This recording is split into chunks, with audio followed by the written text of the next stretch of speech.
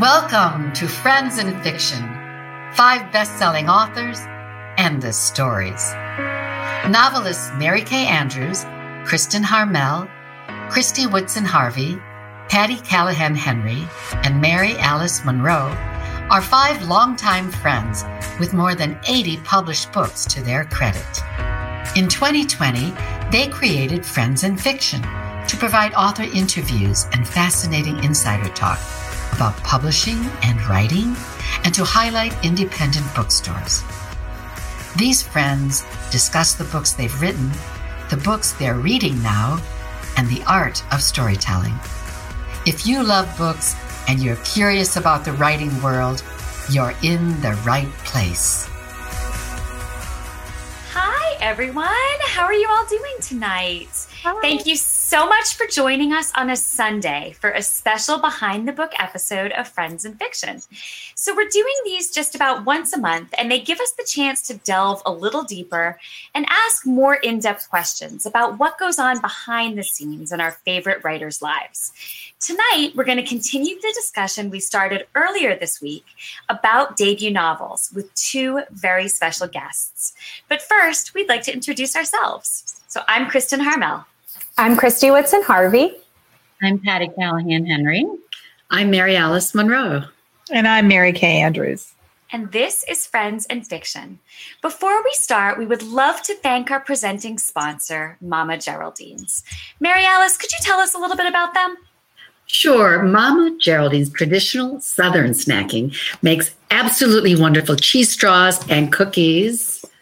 And they're offering 20% off your order at mamageraldines.com with the code FAB5. These are my favorites, the pimento cheese. And as they say, snack on, y'all. Yum. I haven't eaten dinner yet. I'm hungry. Me too. Thanks. And Mary Kay, can you tell us a little bit about our bookstore of the week? Yeah, Gramercy Bookstore. We love supporting indie stores. This week, we're working with Gramercy Books in Bexley, Ohio, to bring you a 10% discount on our debut novels and those of tonight's guests and the debut authors we had on the show Wednesday. No coupon code is required. In fact, the store is owned and run by another author, Linda Cass, Kass, whose latest novel is A Ritchie, Ritchie boy. You know her, Kristin, don't you? I do. She is so wonderful, and she's a great supporter of other authors, too. So we're particularly thrilled tonight to be featuring her store. We love bookstores that are owned by authors. I think that's super cool. Hello, Linda. And of course, you can find that link on our Friends in Fiction group page, and you can pre-order all of our 2021 novels there, including mine, Surviving Savannah, that comes out in just 6 weeks, which seems impossible, but true. But who's counting? They are a great store to support. They're located in an absolutely charming suburb of Columbus, and they're a wonderfully central part of their community. I'm thrilled to host them tonight. Hello, Ohio. Yeah, so thank you so much, Patty. So now to tell you a little bit about tonight's guests. Christy, do you want to start off by telling us a little bit about Susan Zarenda? Yes, I do. So I've known Susan for a while, and it was so wonderful last year to watch her journey to publication with her debut novel in 2020. You know, one of the things we'll be focusing on tonight is having a second career as a novelist, and there is no better example than Susan. She spent 33 years teaching literature, composition, and creative writing to community college and high school students in the wonderful Spartanburg, South Carolina. And she has published numerous award-winning short stories over the years, but this grandmother of 4 didn't publish a book until last year. Bells for Eli, her debut, takes place in a small southern town in the 1960s and 1970s and focuses on the relationship between first cousins Eli and Delia, who are drawn together after a terrible accident. It's a compelling coming-of-age story of culture, family secrets, friendship, and forbidden love. Oh, I'm excited to talk with her in a few minutes. So Yeah. we are also excited to welcome another 2020 debut, Allison Hammer, who I have known for years. In fact, I honestly cannot remember not knowing her. Like, it's been that long now. So she and I can't actually recall. Maybe she'll weigh in when she joins us. But we cannot recall if we met at a Sister Hazel concert or if we met. I'm serious. You did. They're all a blur. Or at the University of Florida, where we both attended journalism school at the same time. Probably a Sister concert. Hey, watch yourself. Little rivalry going on in the group. Don't hate because we're great. What can I say? So Let's put that on a mug. Oh my gosh. So either way, I've been so thrilled to see Allison, who will also tell you about the superiority of the Gators, go through this whole publishing journey. So like Susan, she had a whole successful career first.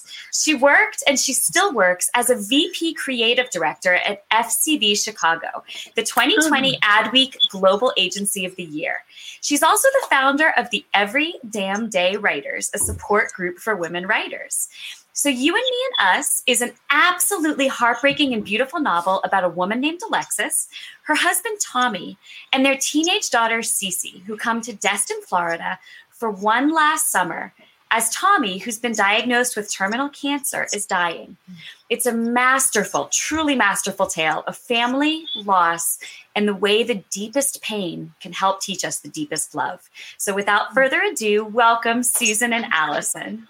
Hello. Yay. Welcome. We're so much here. Yeah. And Allison, Gators, right? I mean, I was just going to say, go Gators. I mean, you have to. Don't hate 'cause So we're so thrilled to have you two here. We all have a question for you. So we will just dive right in with asking all the things we want to know. So Patty, do you want to start us off?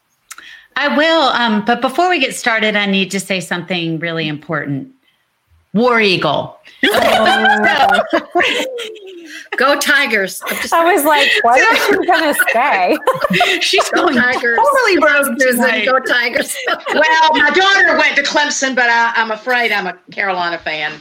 You're a Gamecocks, huh? If it doesn't do any my good, God. they don't ever win anything. Not the real Carolina. What you said. Yeah, That's Chapel Wow, Hill. them's the fighting. Gamecock, Carolina. Okay, I didn't mean to start this. I'm sorry. Okay. Okay. So, first of all, congratulations on your successful career pivots. I did the same thing after a long career in pediatric nursing. I stepped into this new and wonderful life. And a debut novel is a fantastic accomplishment. But I couldn't help but notice the timing of yours. Susan, your first novel came out 2 weeks before the country shut down last March. And Allison, yours came out in April at a time when, like the rest of us, no one was touring, bookstores were closed. It's tough in the very best of times to be a debut novel, but what about in the worst of times? What was it like for both of you to launch your first novel during a pandemic? Susan, do you want to start us off? I will. I was so excited. I had so many events set up in so many states, and I was on tour live for a week and a half. And every day, the crowds would get a little smaller, and you could see people getting more and more frightened and fewer people coming until March 9th was the last. I was in Charlotte, North Carolina at a WNBA spring author thing, and they expected about 100 people, and there were 15. And because there were 3 of us authors, so it was just the pandemic taking over. So at my mature age, I've learned a great deal about virtual events and the joy of being on here with you all. Thank you so much for having me. And it's just a different adventure than I imagined it being. And I do look forward to getting back out live, I hope, when we can all get vaccinated and the paperback comes out this spring. That's awesome. How about you, Allison? What was it like for you to launch your very first novel in the middle of this craziness? It was not at all what I expected. But I am a big fan of looking for silver linings. And I tried really hard. I had 5 events in different cities planned. And my biggest kind of funny pandemic story is that I had 500 packs of custom Kleenex because my book is a tearjerker. So I had Kleenex printed with a book cover on it. Well, yeah, but I have 500 now. And so there was a toilet paper shortage. So I was like, if anybody runs out, I got you. But I know, it was crazy. But, it ended up being, I don't really have anything to compare it to because it was my first. But I decided, because it was 2 weeks into the pandemic, I decided not to try and recreate what was going to happen in person. I decided to take advantage of being virtual. And like Kristen said, we have a big connection with music. And so one of my favorite singer-songwriters, Stephen Kellogg, who lives in Connecticut, agreed to interview me and play some songs. And it didn't feel like a plan B. It ended up being really special for what it was. It was awesome. special. Absolutely. Yeah. Mary Kay, do you want to ask a question? Yeah, I come from a background in journalism, which has served me well as a novelist. In fact, I've been drawn to writing about journalists a couple of times, including my last year's book, Hello Summer. But I think our jobs, our past lives really never leave us.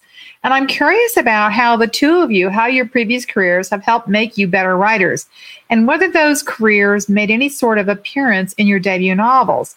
Do you think you're a better writer because you started somewhere else and worked hard to establish yourself in another world? Allison, you want to start with that? Sure. And my second career is not a past career. I tell people I have 2 full-time jobs. So that's right. You're still working a day job, girl. I am. So I work during the day in advertising and then nights and weekends with writing.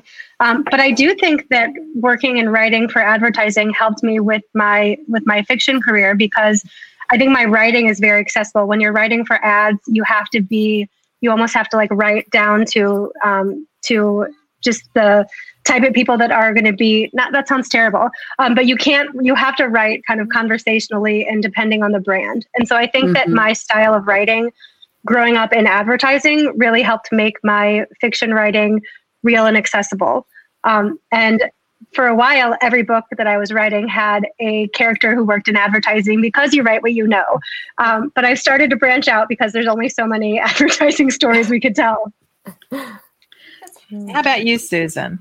Oh, most definitely. Teaching English for all the years that I taught. I call it my own personal MFA, because I taught literature for over 30 years, and I loved it. I did not like grading essays, but I loved the students, and I loved teaching literature. And I believed it then, and I believe it now, that literature is the most important subject in school, because it's everything rolled into one. It's history, philosophy, psychology, sociology, maybe not math, but it's not math. You learn what it means to be human, and you learn what it means to connect to other people. And I think all of that studying and all of that analyzing and all of that teaching helped me to develop a story of the human heart, if you will. So teaching is, great help to me. Wow, that is so beautifully put. A story of the human heart. I love that. I also have to jump in and say, Allison, that my first Beach House novel had a character who was in the advertising agency from Chicago. Oh, wow. I'm just sitting here thinking, my first job was in finance, and I've never written a character in finance. That's sort of strange, right? You will. I have never written about a nurse. Never. Wow. Florence Nightingale. Oh. I was like, I read about the first nurse. I was going to say, I feel like she's a nurse. But probably not like a nurse with your exact same type of experience. In a contemporary story. Yes. I have not made one of my characters have my past job. Yeah. So that's interesting, Allison. Yeah. In How to Sleep with a Movie Star, my debut novel, I made the mistake of making the main character a small blonde magazine journalist, which was truly a mistake if I didn't want people to think that it was an autobiographical tale. So word to the wise, if you write a book called How to Sleep with a Movie Star and you don't want people thinking you've slept with movie stars, don't make the character look and have the exact same job as you. Just a little tip. There you go. I almost made that mistake. I changed my character's last name so she didn't have my initials because I didn't want people to think that it was me. Oh, that's Of funny. course. Yeah. Goodness. Yeah, that makes good sense. Mary Alice, do you want to ask your question? I do. I want to say that the week before we were talking about our debut novels. And I think we've all found that the things we learned in our earlier lives does help shape novels. So I'm sure all these stories like being in finance will come in future novels for Christy for sure, and nurses. Susan, also, I've known you for a long time, and there's a job that you haven't mentioned, and that you've done a lot for authors with Magic Time Literary PR. I have. I know three of us have really we benefited from your work there, so thank you very much. Thank you. It has been my pleasure and continues to be. Oh, thank Yes. you. It's great. My so-called part-time job. It's so-called, right? I saw all those emails you sent. That's a lot of Not part-time. So thank you. And that's actually gave you a bird's eye view of what goes on in the literary world as Yes. well, and prepared you. Absolutely. So I'm going to, and speaking of an earlier life, this is a question that we ask most of our guests, and I think with both of you, this will be really interesting. What were your family's values around reading and writing growing up? So Susan, why don't you start? My mother was an elementary school teacher, and she had it's on the shelf around here somewhere, but it's her children's literature book that she had in college. And my father, when I was a little girl, would take that book, and he loved to read poetry, and he liked poetry that had, he liked Little Orphan, and James Whitcomb Riley. And of course, he liked to read Dr. Seuss stories. He loved anything with rhyming words and rhythm. And so every night and my father was an engineer, but every night before I went to bed, and then after my brother came along, he would read us poetry out of that book. And it seems strange to think I had an engineer father, but he read all the time. And of course, my mother was, of course, a reader because she was a teacher. And so I'm certain that all of that early on had a tremendous effect on my loving to read, first of all, and of course, now writing. Yeah. How about you, Allison? My mom growing up was a third grade teacher, and so she still has a love of books. My nephew, she started like a grandma book club where she sends my nephews different books once a month because she has so many from her years teaching. So I think she probably helped instill my love of reading.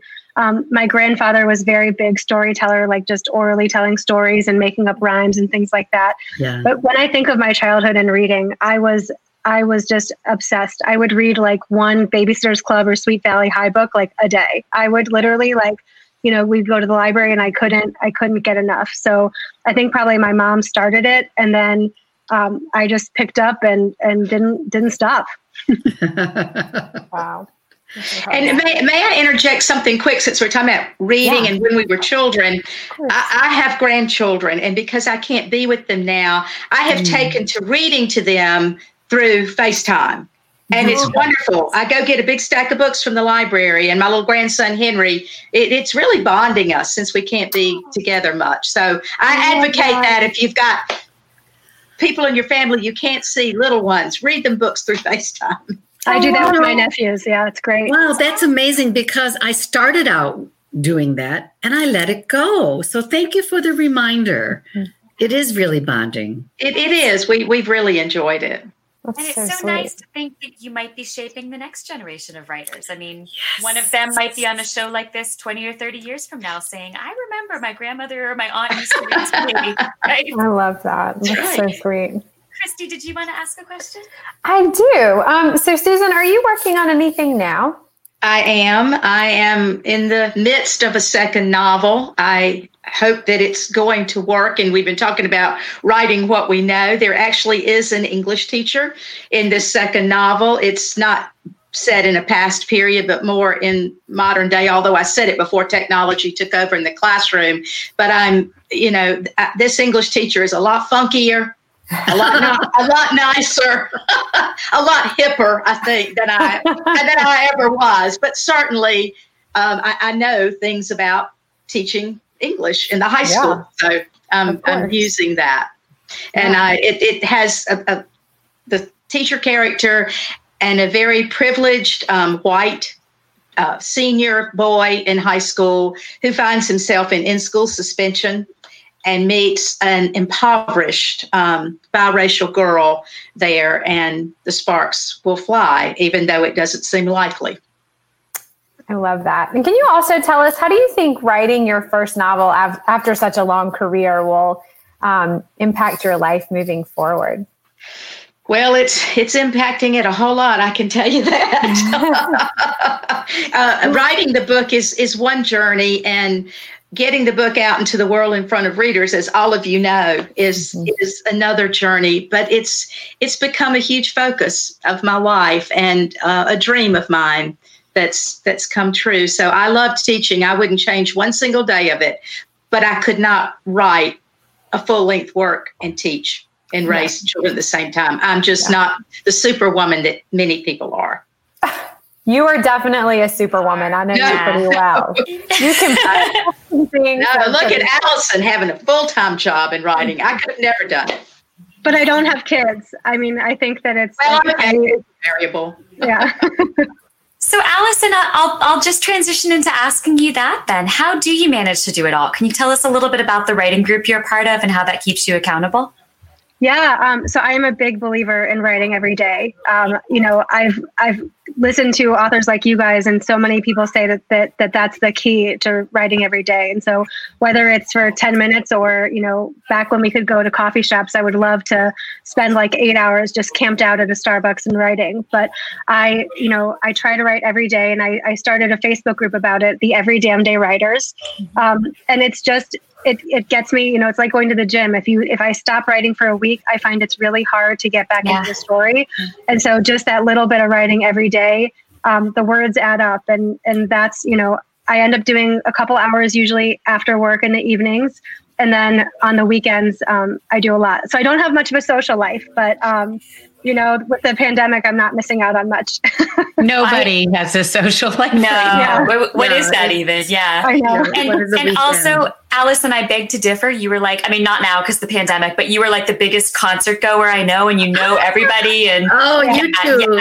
Yeah, no, you're amazing. I wish I could have seen you two running around to Sister Hazel.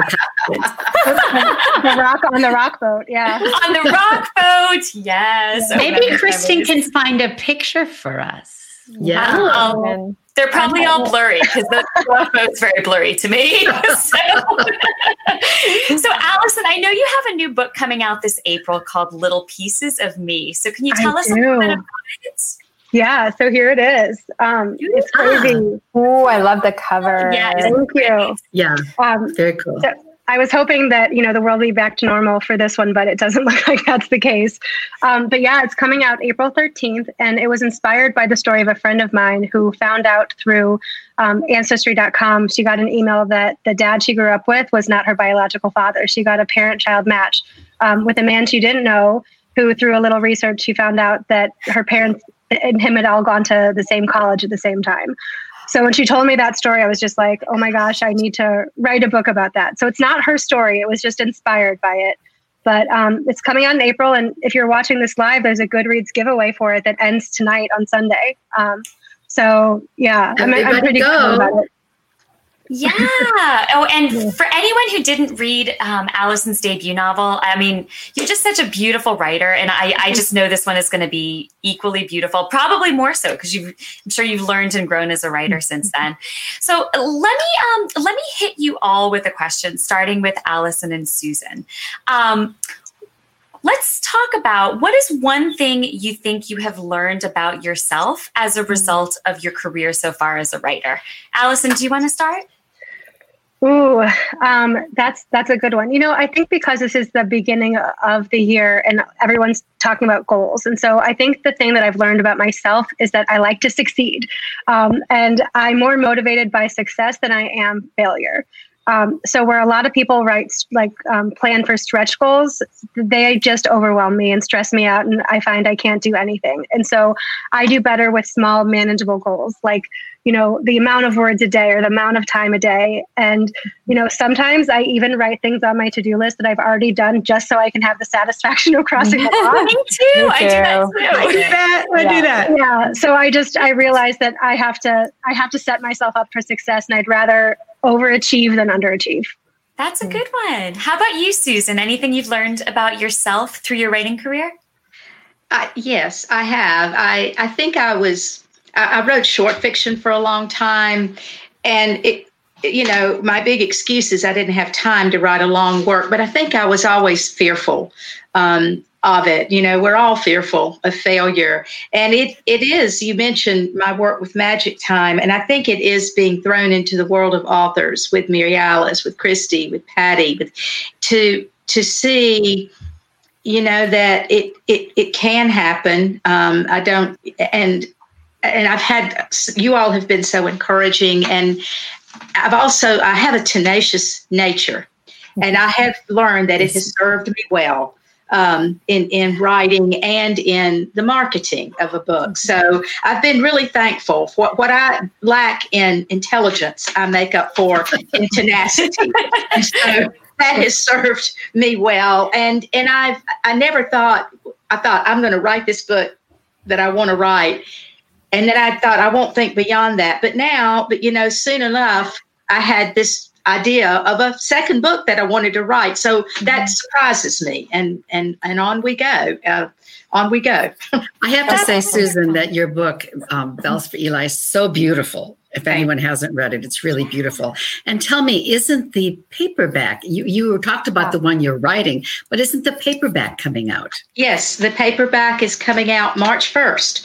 And I'm thrilled about that. And I'm published by University Press, and it's sort of unusual for them to do a paperback run after a hardback run, but they have offered to do it, and I'm very excited about it and hope to get back out on the road. I hope you can. I hope so. Mary Kay, let's just kind of quickly go around the circle to the five of us. I'd love to hear what you've learned about yourself through your writing career, Mary Kay. I have learned that, I'm always full of self-doubt and fear and self-loathing. But the one thing I have discovered about myself that if it terrifies me, I should try it. That's a great one. I love that. If I feel like I'm going to step off the top of a tall building, I should try that. Not literally. Please don't. Please don't literally that. Yes. Don't be metaphorical. Exactly. Yeah, metaphorically. No, I like that. I like that a lot. How about you, Christy? I like that. One of the quotes that hangs on my wall is "Leap and the net will appear." So I like that. Yeah. I think especially this year, but we all know in publishing there are a million variables that we cannot control, and there are a million things coming at us at all times. And a lot of times they are not what we expected. And I'm surprised, I think I'm a pretty good problem solver and pivoter, which I didn't really know about myself, but especially with this last launch, it was just sort of like, okay, pivot again. Okay, pivot again. Okay, how do we solve this? What do we do about this? Oh my gosh, like what else can happen? But so I think it's good. It's kind of made me more confident about that in the other areas of my life too. That's awesome. I just love the idea of writing and being on this writing journey, making us better, more well-rounded humans, Yeah. How about you, Patty? I've been sitting here thinking of all of these things, but I think one of the things that strikes me the most is that I always considered myself a not very disciplined person. I've always been kind of go with the flow, acting on my intuition, moving from thing to thing, excited about life, wanting to do the next amazing fun thing. And my sister is a gymnast, and that's what I consider discipline. Yeah. And I would have never used those words for myself until I looked up 6 years later and had written a book a year and was like, you know what? I'm pretty disciplined.